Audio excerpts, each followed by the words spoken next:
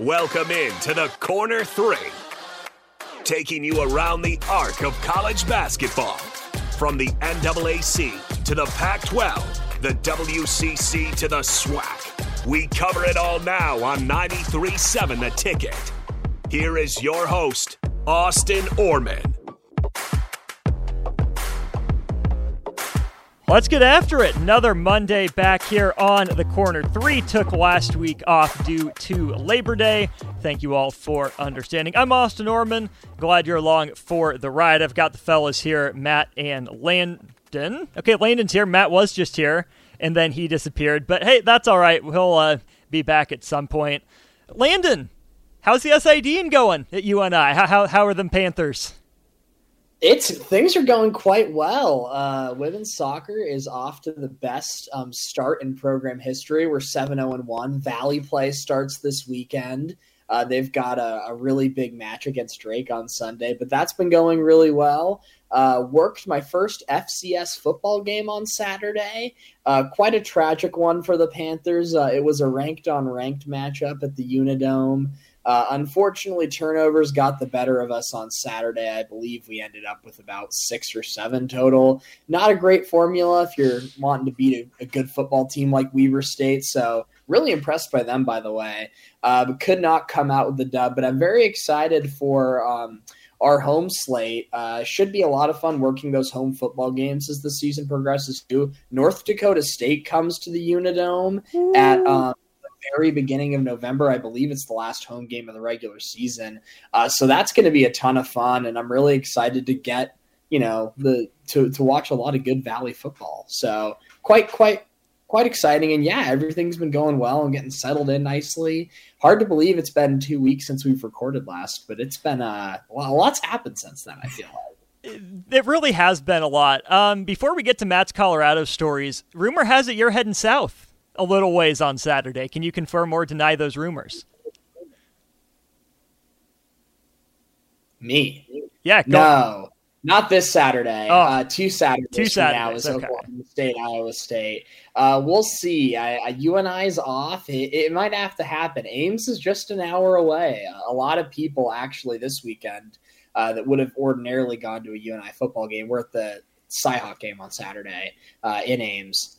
That might have to happen. Yeah, no, Oklahoma State and the 3-quarterback roulette wheel of fun goes back home this weekend for South Alabama on Saturday night. I think it's 6. And then, yeah, the Big 12 opener is in Ames. And if we're still rolling with 3 quarterbacks, that's like an instant ticket buy. That's like the college football story. I feel like not enough people are talking about how Oklahoma State just rolled into a non-conference road game against a Power 5 school and just played 3 quarterbacks and split it up, 1-2-2 or 1-2-1 quarters wise. So yeah, no, next Saturday is the big one at the House of Horrors for OSU athletics. So that might be a good show topic potentially. So we'll see. We will have to see. Sounds to me like they just need you there. That's been the missing piece all these years. You might not be wrong about that. Last go around in Ames was particularly tragic with that 2021 team losing up there. So I might need to go and right the ship. We'll see. Speaking of tragic losses, Matt, I believe you were at Colorado in 2019 and you had some stories you wanted to tell. Is that true? Yeah, I thought that would have been, if we had a show last week, that would have been a great show topic. I'm sure there's been some crazy stories from the Nebraska contingent from this last week. But I guess first off, have either of you guys been to a game out there? Have not. Okay. It is really cool. Like the Flatirons, awesome. Like the setup, really cool. Although, I don't know. I was there last fall, like back in October for a wedding in Boulder, and Folsom Field was still a dump. It was in 2019. I don't know if they've made more updates or upgrades to it since Deion Sanders got there, Coach Prime. But that was kind of the first thing I noticed is that just, half of the stadium they take good care of with, they've got like the club seats and you can sit at a table and eat while you watch mediocre Pac-12 football. Hey, soon to be Big 12 but then football. The other half, soon to be. And then the other half is just, it's like connected to a field house. There was only porta potties available for just half the stadium. And the press box was also, it's open air, which is cool, but also very much in need of renovation. Very good pregame meal, I remember. But also, it was a pretty big crowd, not 800 media people, but it was still a pretty big contingent of people that came to Boulder for that 2019 game. And the Daily Nebraskan only had 2 spots, and the third one got moved up by like student radio, the level above. So it was me, Luke Mullen, shout out Luke, and Drake Keeler, shout out Drake. I think that was all that came with, if I remember correctly. And so I was like, okay, you guys can have those 2. I'll go up to the next level and then get up there. And when I sat down, the window was literally like at my chin. Like it was an obnoxiously tall window. I was like, I can barely see out this window unless I stand all day.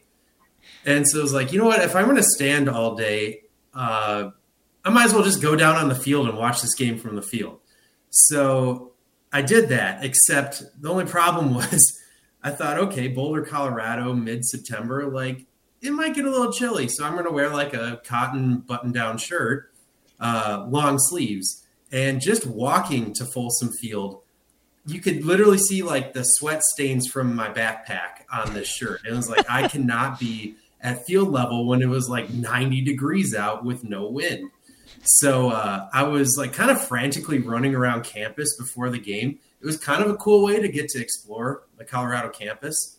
I felt like I learned a lot about the culture of the university just by doing that, like going into any building and seeing if there was some sort of polo for sale. And eventually I did find the Boulder bookstore and bought the only polos they had were these like Columbia, Colorado polos. So I had to wear a Colorado polo on the field, but luckily, because technically I was like same media credentials, say a photographer, they just gave me like a Pac-12 media vest for to wear for the whole game, so that covered up the logo. And it was hot. The student section was, I mean, to put it nicely, was just baked out of its mind to the point where you were just walking through clouds when you got to that part of the field. The Denver Nuggets had like 4 players there, I believe. The only reason I could tell was, I mean, Bull is a very recognizable person whenever you see him around. So they were on the sidelines. It was, coincidentally enough, that was, I think, Mel Tucker's first home game at Colorado. So a lot has changed since then. And also just the heat was insane. So they didn't have like, most press boxes have like, you know, the soda machine. They just had like bottled water and cans of soda, and bottled water ran out before halftime. Down in like the photo area where, you know, all the photographers get to set up and develop the stuff, they ran out of water in the first quarter. So there was just like no water available. I think several Colorado cheerleaders had heat strokes during that game and had to be like literally carted off the sidelines. But other than that, it was just an awesome game. Kind of crazy.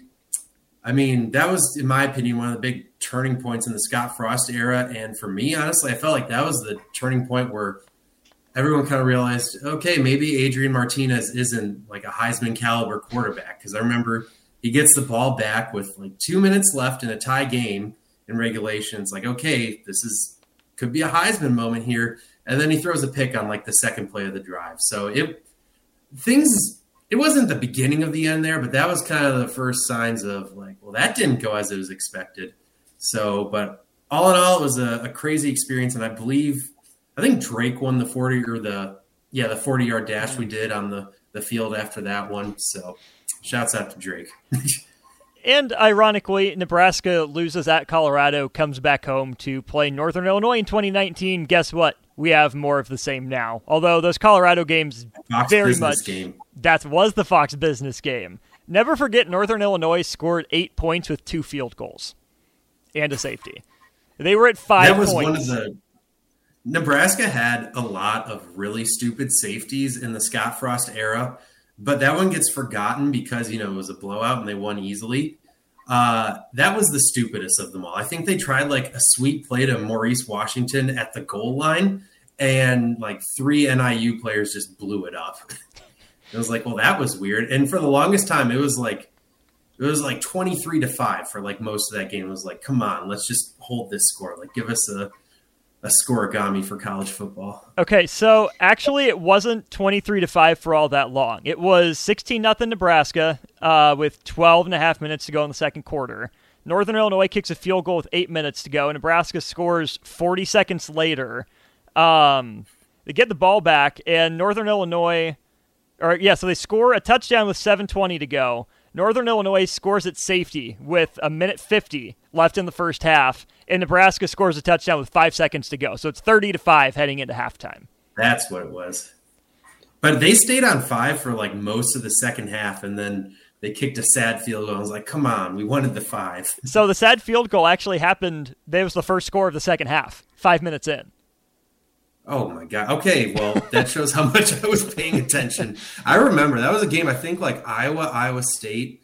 That was the year game day came, and Iowa State muffed a punt in the final minute.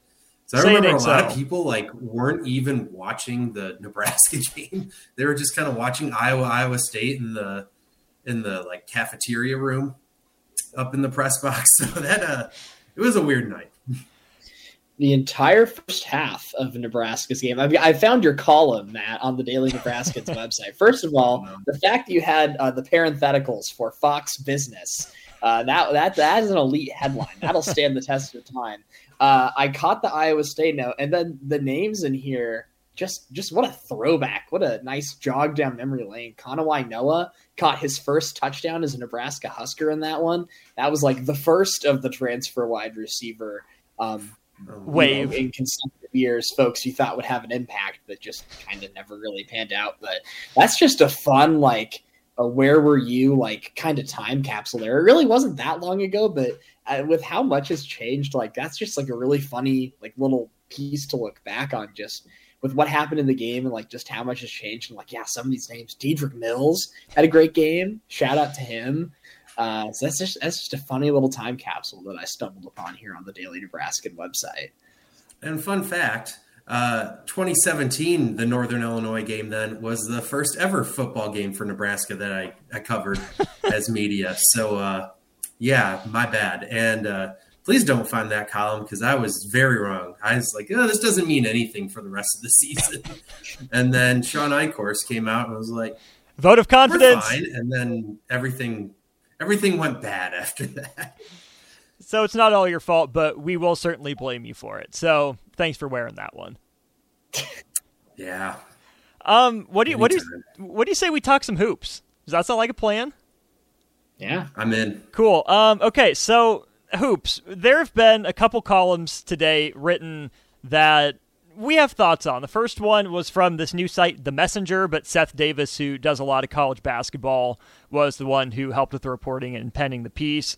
Dana O'Neill of The Athletic also put out a piece about why the NCAA tournament needs to expand, or at least, hey, it's inevitable, it's coming. Let's talk about that. That's what we're going to get into. I don't know if I agree with all of the rationale, but postseason expansion, what would it mean to have a tournament run by a network like Seth Davis is reporting? That's where we're going to go with this show. If you have thoughts, let us know, 402-464-5685. Or if you're watching on stream, let us know in the comment sections. I'm Austin, they're Matt and Landon. This is The Corner 3. We'll be right back with that postseason conversation. You're listening to The Corner 3 on 93.7 The Ticket. More college basketball analysis after this timeout. Back to The Corner 3 on 93.7 The Ticket. Here is your host, Austin Oerman. That's right, we're talking postseason basketball, putting the cart a little bit before the horse here, but it's in the news here on The Corner 3. Landon and Matt with me, as always, here on The Corner 3. If you have any thoughts, let us know, 402-464-5685. All right, guys, let's just dive right in. This comes from The Messenger, kind of new website I haven't heard much from, but Seth Davis, who's done a lot of college basketball writing, some of which I agree with, most of which I haven't for the past little while. puts this article out, more reporting than anything, saying Fox Sports is negotiating with several power conferences to hold a postseason men's basketball tournament in, guess where, Las Vegas, featuring teams that didn't qualify for the NCAA tournament.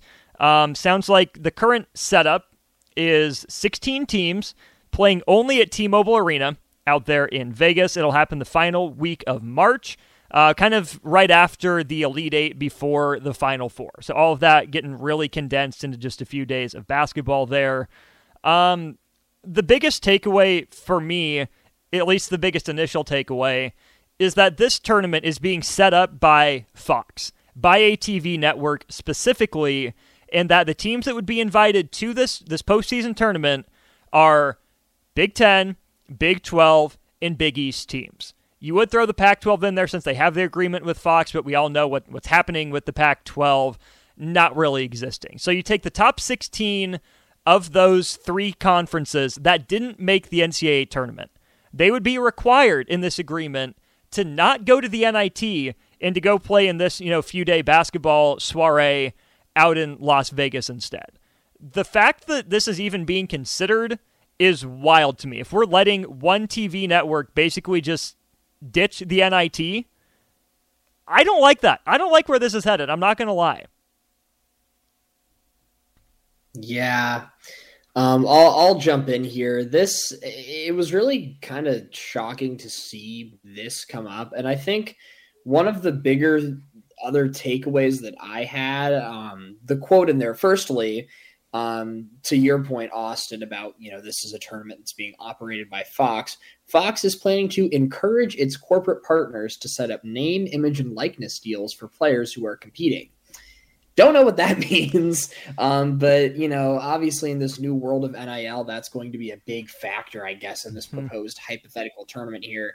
Secondly, there was a quote from an anonymous coaching source in there that I thought was really interesting and I think is going to be important to discuss as we, bring up this topic here. The quote is, "This would create more postseason opportunities in men's basketball, and it would also open up more spots for mid-major schools to play in the NIT." So to the point of this tournament maybe replacing that, it sort of seems like in this ideal world, this Fox tournament becomes the second tier, so to speak, of postseason tournaments in college basketball. And the NIT is more relegated to something we've seen in like the CBI or when the CIT was around, like really, truly just the mid-major schools.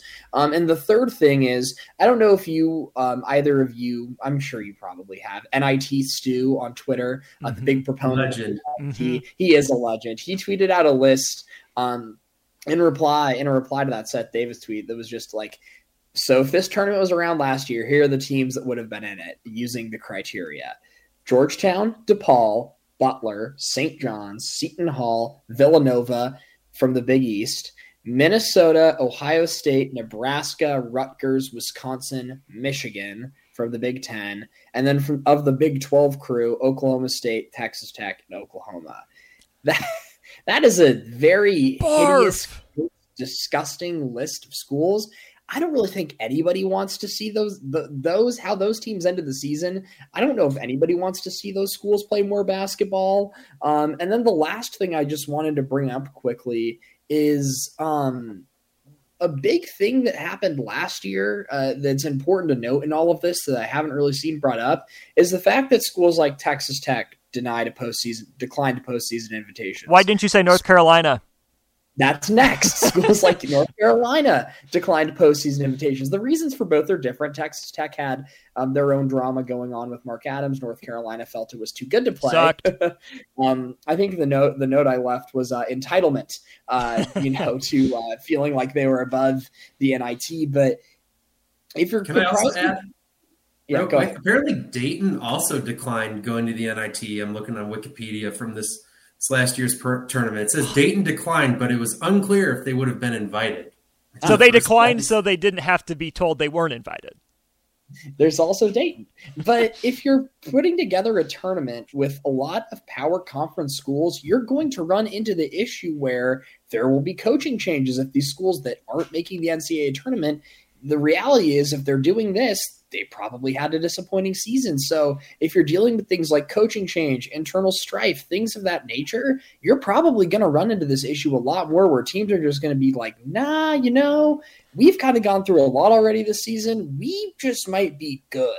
And if you're already seeing that with the NIT, I can only imagine more of the same will happen. So I know that was a bit long, but those are sort of my jumbled together thoughts on everything. And yeah, I don't know. That's just where my head's at with it. Matt, before you jump in, Landon, I'm glad you went there because my second biggest point was what you brought up.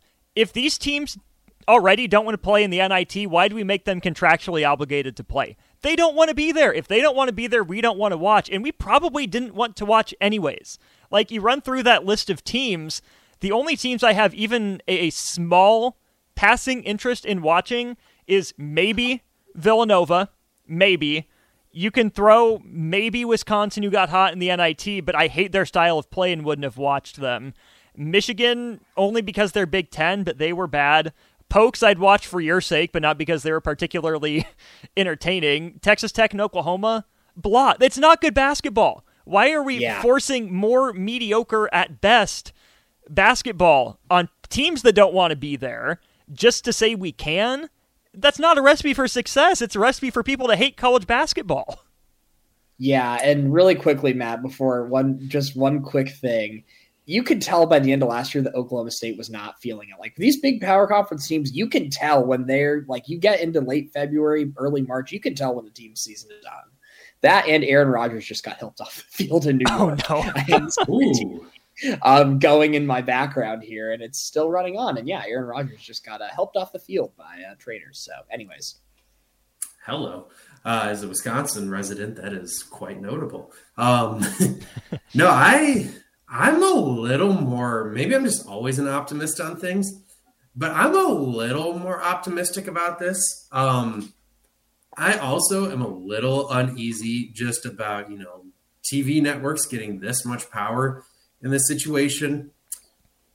But, it kind of also just emphasizes the need, and we can get into this. I think this is honestly more for the second half of this conversation about just, college basketball needs to figure out its own situation aside from the college football situation right now, because it's they have two completely different sets of needs. But in terms of this postseason tournament, take away the weird parts of it. It does, as crazy as it sounds, it's kind of a win for the conferences involved and the teams involved, because how many of these Big Ten, Big East, and I forget the other one, Big 12 was the third? Mm-hmm. Yep.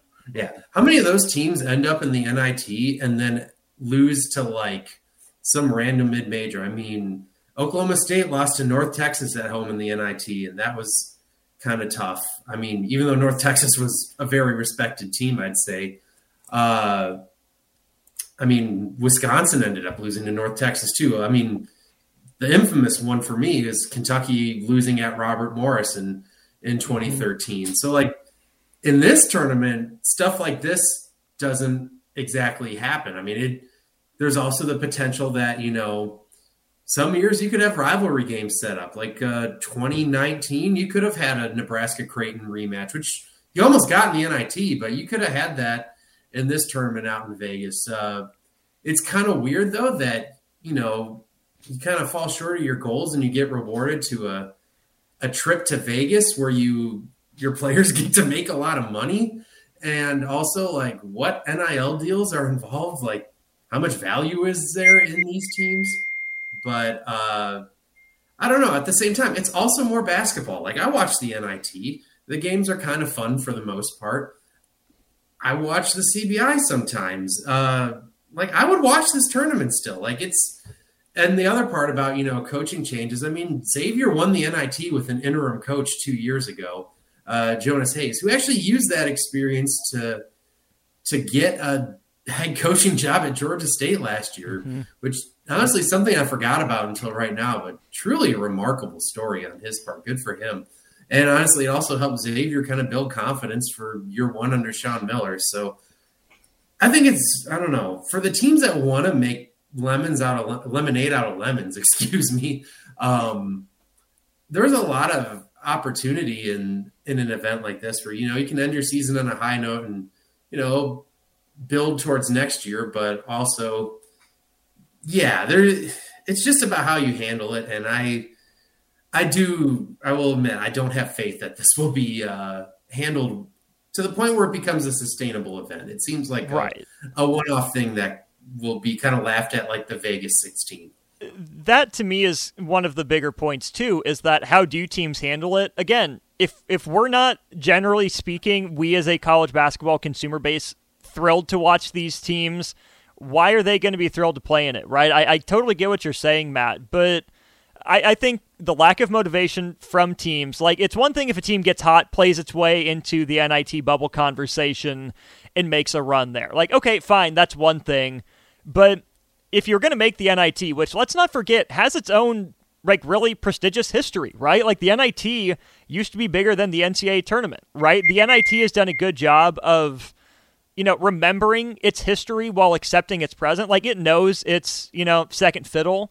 At this point, it's not trying to overcome the NCAA tournament. It knows what it is, and it's made and carved out a nice little niche for itself. I respect that. And I think a big part of that, too, is those mid-major group of 5 conferences whose regular season champ loses, one game in the conference tournament. They get the auto bid then to the NIT. Okay, that's a reward for them, right? They had a great season. They come up one game short. They don't play their best. They get that reward. Cool. I like that. I appreciate that. What worries me is that it's supposed to sound like this big magnanimous gesture to group of 5 schools under the guise of, hey, let's actually split group of 5 or, mid-major teams off from the Power 6 even more, right? Like in that quote that you mentioned, Landon, it was, this would create more postseason opportunities in men's basketball for mediocre teams that were on the bubble of the NIT at best. And the last part of that is, and it would also open up more spots for mid-major schools to play in the NIT. I get why mid-major schools would want the extra exposure. I would tell them to pump the brakes a little bit, because if you go for this, if you're okay with this and you're on board with it, that's just a great way for these Power 6 conferences to split off even more. Oh, you're happy with the NIT? Okay, let's kick you out of more NCAA tournament berths then. I would pump the brakes if I were them. I think this is a slippery slope to where they get, shoved even further down the totem pole.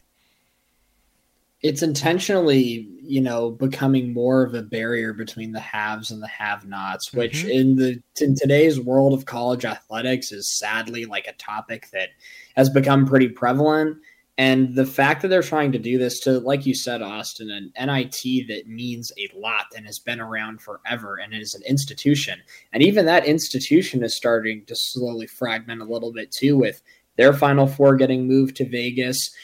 They're now trying to move it around under the guise of, let's go to all these historic college basketball places after being in Madison Square Garden so long. Yeah, I know. And that's a proper story for another time on this show too, is the Hinkle Fieldhouse experience that Matt and I shared right before the pandemic shut down. Yeah. I forgot about that. Walking around basically a ghost town Butler campus. So I guess that's where the NIT will be having its Final Four and championship next year. But you're already sort of starting to see like some of the iconic pillars that have made college basketball so successful for as long as it's been and so popular start to wither a little bit. And this would really do that. And I don't know. How segmented it would make things is really, really concerning for me too. Well, I think the NITs, honestly, it really started to wither. I'd say go back to like 2005 when the NCAA purchased the NIT and kind of moved it all under one umbrella. And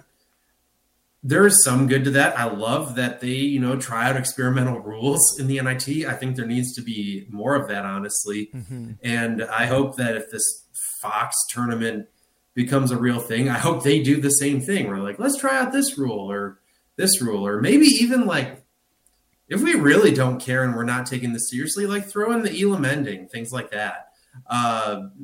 Because again, apparently none of this matters.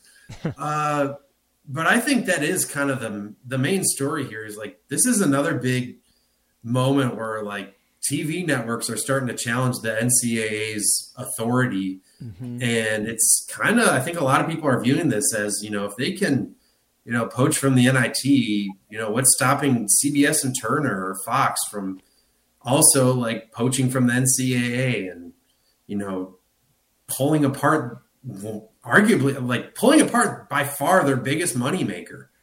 So it's kind of a fascinating, almost canary in the coal mine. This feels like a very early battle in what could turn into like a pretty big war here. It makes sense that we're having this conversation in college football. I think that sport is too far gone structurally that a divide of some sort is coming. College basketball doesn't have to be, right? We and plenty other people say that March Madness is the perfect tournament. Not because our teams win it, but because you have the mix of Davids and Goliaths. You have the random runs. You have the late season intrigue for bubble teams. And yet we're still trying to mess with it. One of the arguments in the Athletic piece that I think we should move to here to wrap up this conversation is that, well, it's less than, a quarter of teams getting a shot now. Draw it out, right? Not more than a quarter of teams deserve a shot. There's only a couple handfuls of teams that have a realistic shot anyways, and we understand that. And we accept that. It's part of the deal, right? We love the drama. We love the upsets early on in that tournament, but the vast majority of people tune in for and will root for those big-name matchups, kind of like we got in, 2022.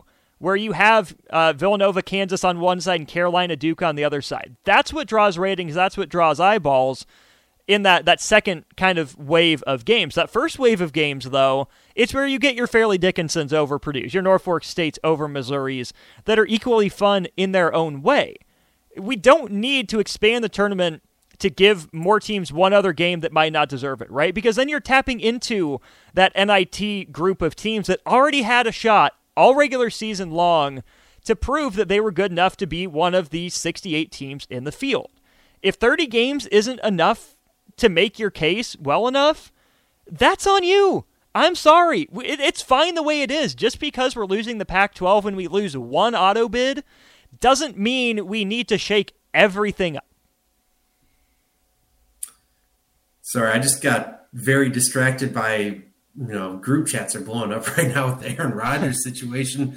There's talks of Achilles already. So, that's very on brand for the Jets.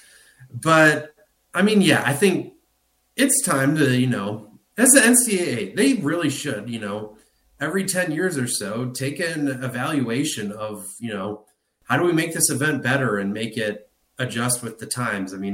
They did that back in 2010 with adding the first four, which I think, some people complain about it, but I think it's a resounding success, especially when you look at the fact that a lot of those teams have gone on to make runs.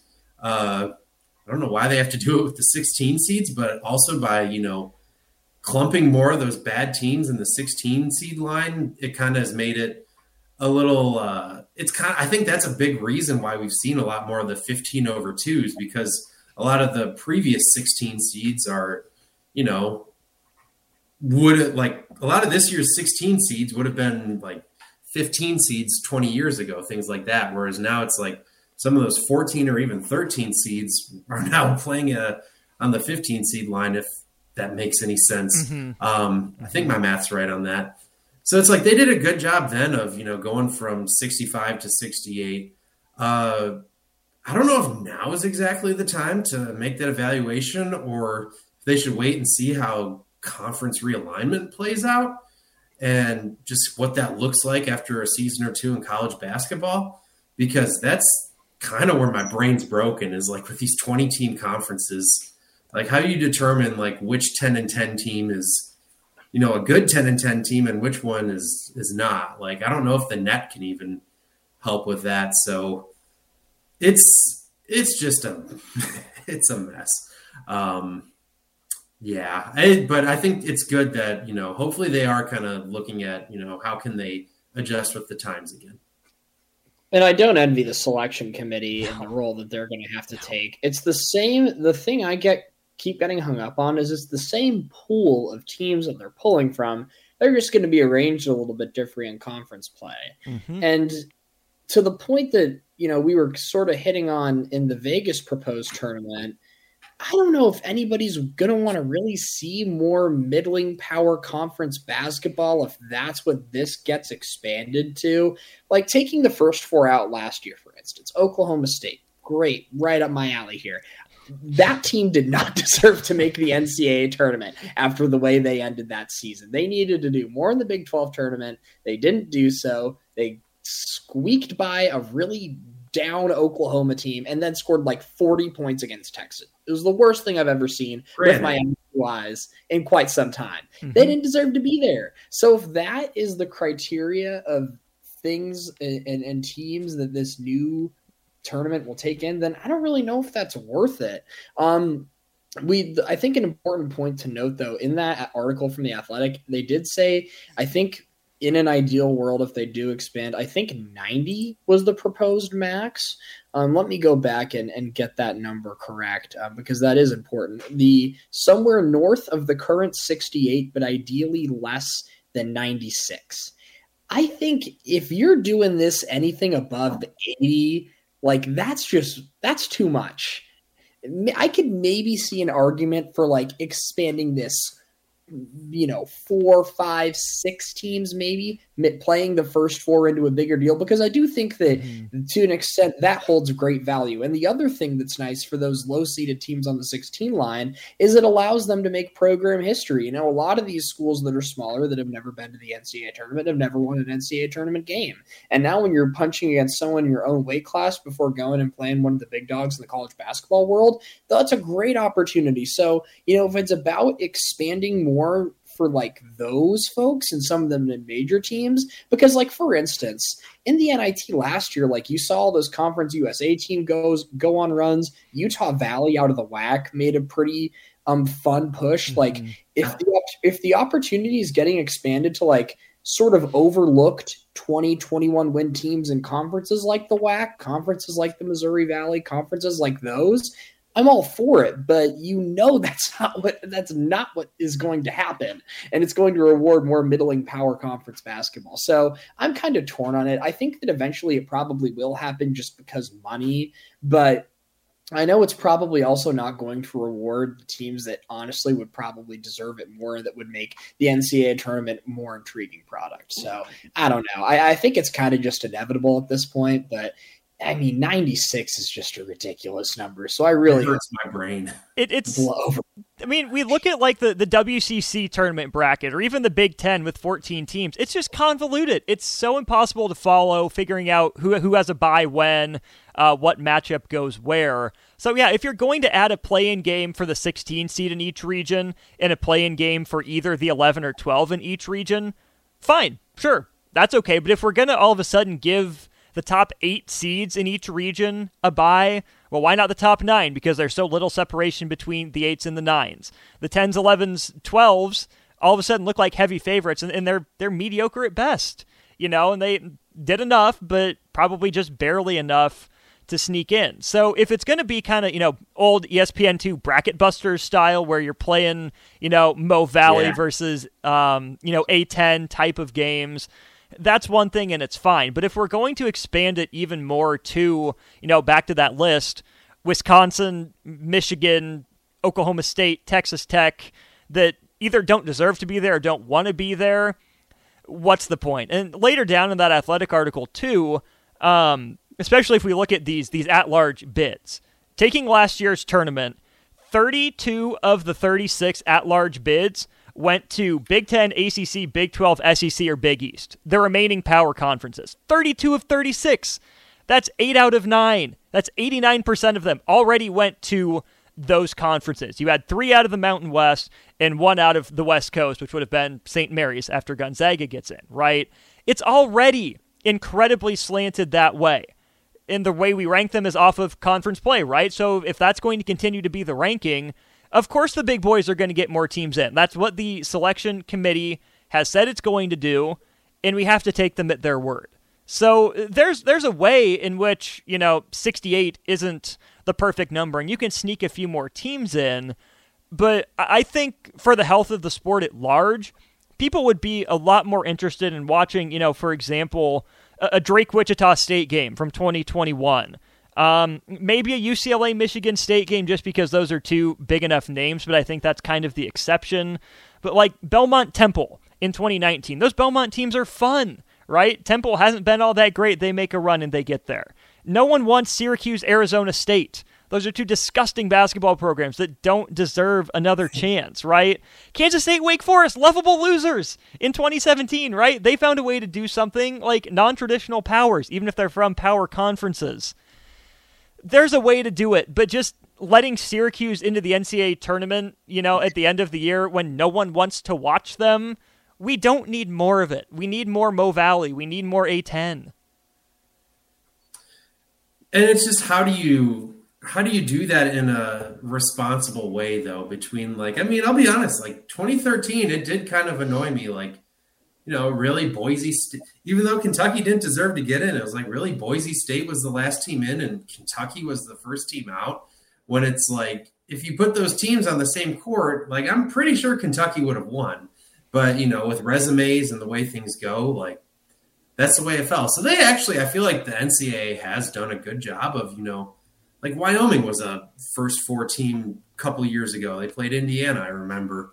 How to do it responsibly with expansion is kind of confusing. And I think part of the situation too that's so weird is we keep on adding. I feel like we've added 10, 20 and different Division I teams over the last 5 years.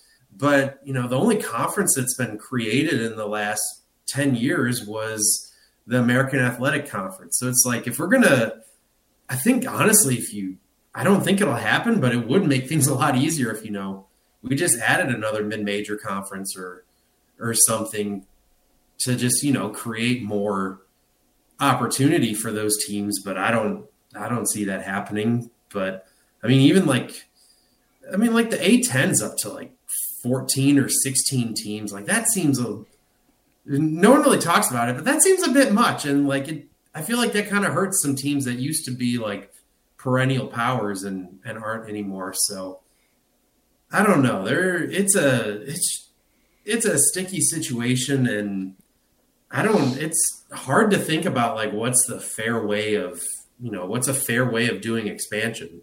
If you do it the right way, it could be fun. And just like this Fox tournament, it would just mean more basketball and more NCAA tournament. And that's awesome. But it's so hard to think of a way to do that in a fair way that just doesn't kind of ruin the whole thing in the first place.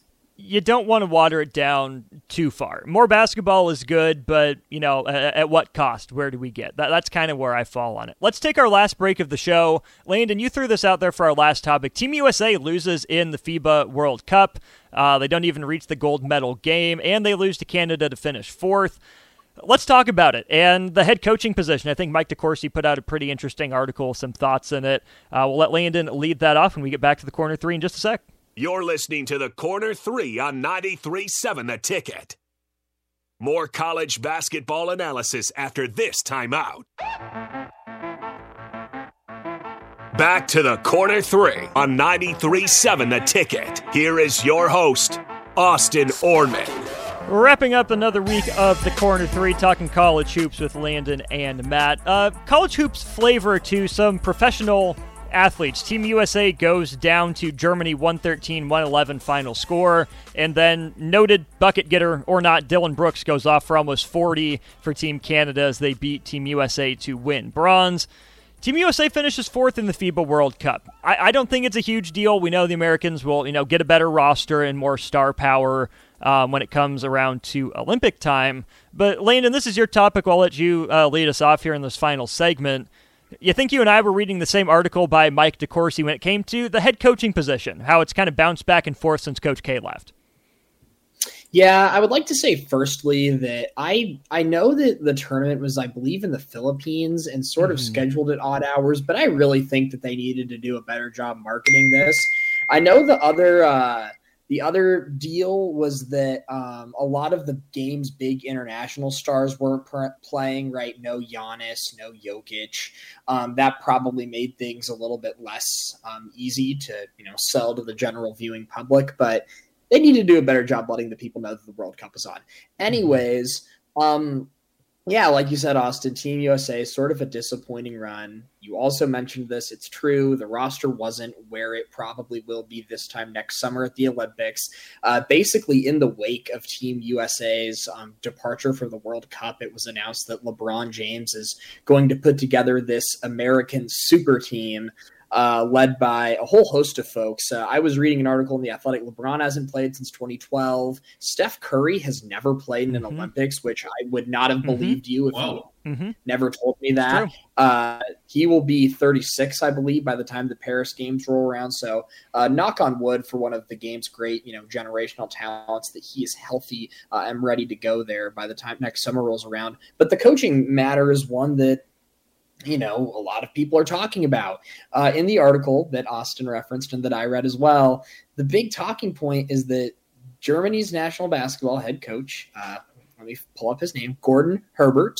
I'm sure that's probably not how his last name is actually said, but that is how it looks on paper. His full-time job is Germany national basketball team head coach. And as the game grows in popularity internationally and more internationals are playing high-level basketball, not just in the NBA, but also across the world, it's becoming harder and harder for, a Team USA coach to just have a quote-unquote day job being the face of a professional franchise and just come in, have a couple weeks with a group and expect to go win games. That's not the case. And next summer in the Olympics, if Jokic is running for Serbia and Giannis is rolling for Greece, and you have to assume France will bounce back after their disappointing performance in the World Cup, it's not going to be easy. So Steve Kerr is the guy right now, but the article brought up Jay Wright as a potential Team USA coach, and I think that is interesting. But the one that really jumped out to me, if Kerr isn't the guy to do it, is Mark Few. Already on the staff. Yeah, he was already on staff. He was an assistant. Under, I think it was him, Spoelstra, and someone else was on the bench. Ty Lue. And Ty Lue. If you are going to go to a college coach, I think you would be hard-pressed at the current moment to find too many folks that would be better positioned for that. Few's had a bunch of NBA guys through his program, especially recently. He's on staff, familiar with the Team USA culture. And, it does make sense in that article. It laid out a lot of, sound points that college basketball seasons are half as long as an NBA season. It's less intensive, and you can work your way around things a little bit more, especially as college programs start to hire more and more folks to help out with the portal and NIL. There really is starting to be a little bit less on their plate, so it's manageable for a college coach to do it. And if it isn't Kerr, I really would like to see them go to the college ranks to try and find someone, because with a group like this that's going to be as star-powered, you have to think that might be the move they make. However, knowing what we know about Mr. LeBron James, I'm sure that he will also have some input as far as who gets that coaching selection. So who knows? Maybe if things go well with Bronny at USC with Einfeld, then maybe he's a guy. That's a hilarious visual, and it's one of those things where I say that now, but it's like it could very well happen. Yeah. But right now, it's hilarious to imagine Andy Enfield as the Team USA national team coach. Dunk City in Paris. Imagine the scenes. Just imagine the scenes. I think Few makes sense. Although, here's the thing. The job of the college... I've got reservations on it, but I'll get to that in a minute. Okay, yeah. I'll be brief because we only have a couple minutes left here. Few makes sense since he's on staff already. Pretty well-respected guy around the college ranks. Jay Wright makes more sense since he doesn't, have a job right now. And I think even more people like Jay Wright than like Mark Few. But I think the overall point is... the U.S. can't just skate by anymore, right? Kind of like soccer, you need a feeder system with some consistency up and down the ranks. So to have a system in place, a program in place, I think that would go a long way. Whether you want to do a college guy like Jay Wright, or heck, even Jeff Van Gundy, who's not going to find himself on an NBA bench anytime soon, but coaches a lot of FIBA in his downtime, right? He had some success as an NBA head coach. Find a guy that's had that experience with NBA players that can maybe connect to them a little bit more on the professional level, who's not currently coaching in the NBA, and let them, be the head coach of the program, pick their assistants, whatever. So my main reservation on Few is I don't know if he would. I mean, he probably would. I mean, if you're asked to coach for your country and lead them, yeah, like you're not going to say no. But also, it's like the majority of like Gonzaga's best players and the ones he's put in the NBA are foreign players. And does being the face of Team USA like change that perception at all? From like, does that affect your recruiting internationally? I don't know. It might help. I mean, Coach K definitely, I think, got a boost from being the Team USA coach, but it was also, with, 5-star one and dones, although Duke's never really recruited internationally outside of a couple Canadians. RJ, baby. I think, and honestly, that's the problem with college coaches in general, is like a lot of them can just use these national team coaching jobs for recruiting purposes. Like John Calipari was the DR coach, right? The Dominican national team coach so he could land 15-year-old Carl Towns. Rick Pitino coached down in Puerto Rico for a while, and then he was in Greece. I will say, though, the best name that hasn't been brought up, I love the Jay Wright idea, but the one, credit to Mark Titus for this one now at Barstool Sports. Tad Mata? He's been saying this for years. No, actually, but that's another fun. And so that I think is my favorite, but I'm not opposed to the Jay Wright idea either. I think Wright makes sense. I think Brad Stevens makes a lot of sense. And either way, here's the thing. When John Shire moves on to an NBA job, either one of those two guys could slide nicely back into Durham. Let me just throw that out there. Or Coach K. Why not just have Coach K make this his full-time job again? I think he's still involved, at least to some degree, just not as head coach. So any final thoughts on that before we wrap up the show? Don't think so. I think that Andy Enfield's sicko's chaos idea, though. Throwing that in there. But I think LeBron, with going back to LeBron thing, Brad Stevens would also command a lot of respect from, the NBA players' perspective, especially with the group that they're planning to assemble. That's not a bad idea to hire someone that's been around the block a bunch, both at the college and professional level, and worked with a lot of those guys. Because, if you take a look at the list that's tentatively planned, you're going to want someone that has experience managing a lot of personalities. So Brad Stevens would be a very good shout. I will say my final takeaway is it is kind of fun that international basketball is getting to be an even playing field. We'll see if that is still the case in 2024. But 2020 was kind of a weird Olympics just because it happened right after the NBA finals. So I was, be honest, still, it was like they literally had the parade and then Chris Middleton got on a flight to Japan. It was kind of weird. I'm kind of excited, Drew. though. Don't forget Drew. And Drew. Yeah. And Devin Booker. He didn't get a parade, though. What? Book didn't get his parade. Yeah, it must have been a very awkward plane ride, I'd imagine. And a very long one. But yeah, no, I'm looking forward to next year's Olympics, honestly. Summer basketball instead of right on the first weekend of football. And just, seeing how this... do they still win all these games by 20 or 30 with, at full strength, or is it going to be competitive like this year? So there, Matt and Landon. I'm Austin. Been another great installment of The Corner 3. If you want to go back and listen to anything, you can find the rebroadcasts on Facebook, YouTube, Twitch, and Twitter, or check out the podcast wherever it is you get your podcast. For the fellas, I'm Austin. It's been a blast. We'll do it again next week. Heart of a Husker comes your way in just a sec.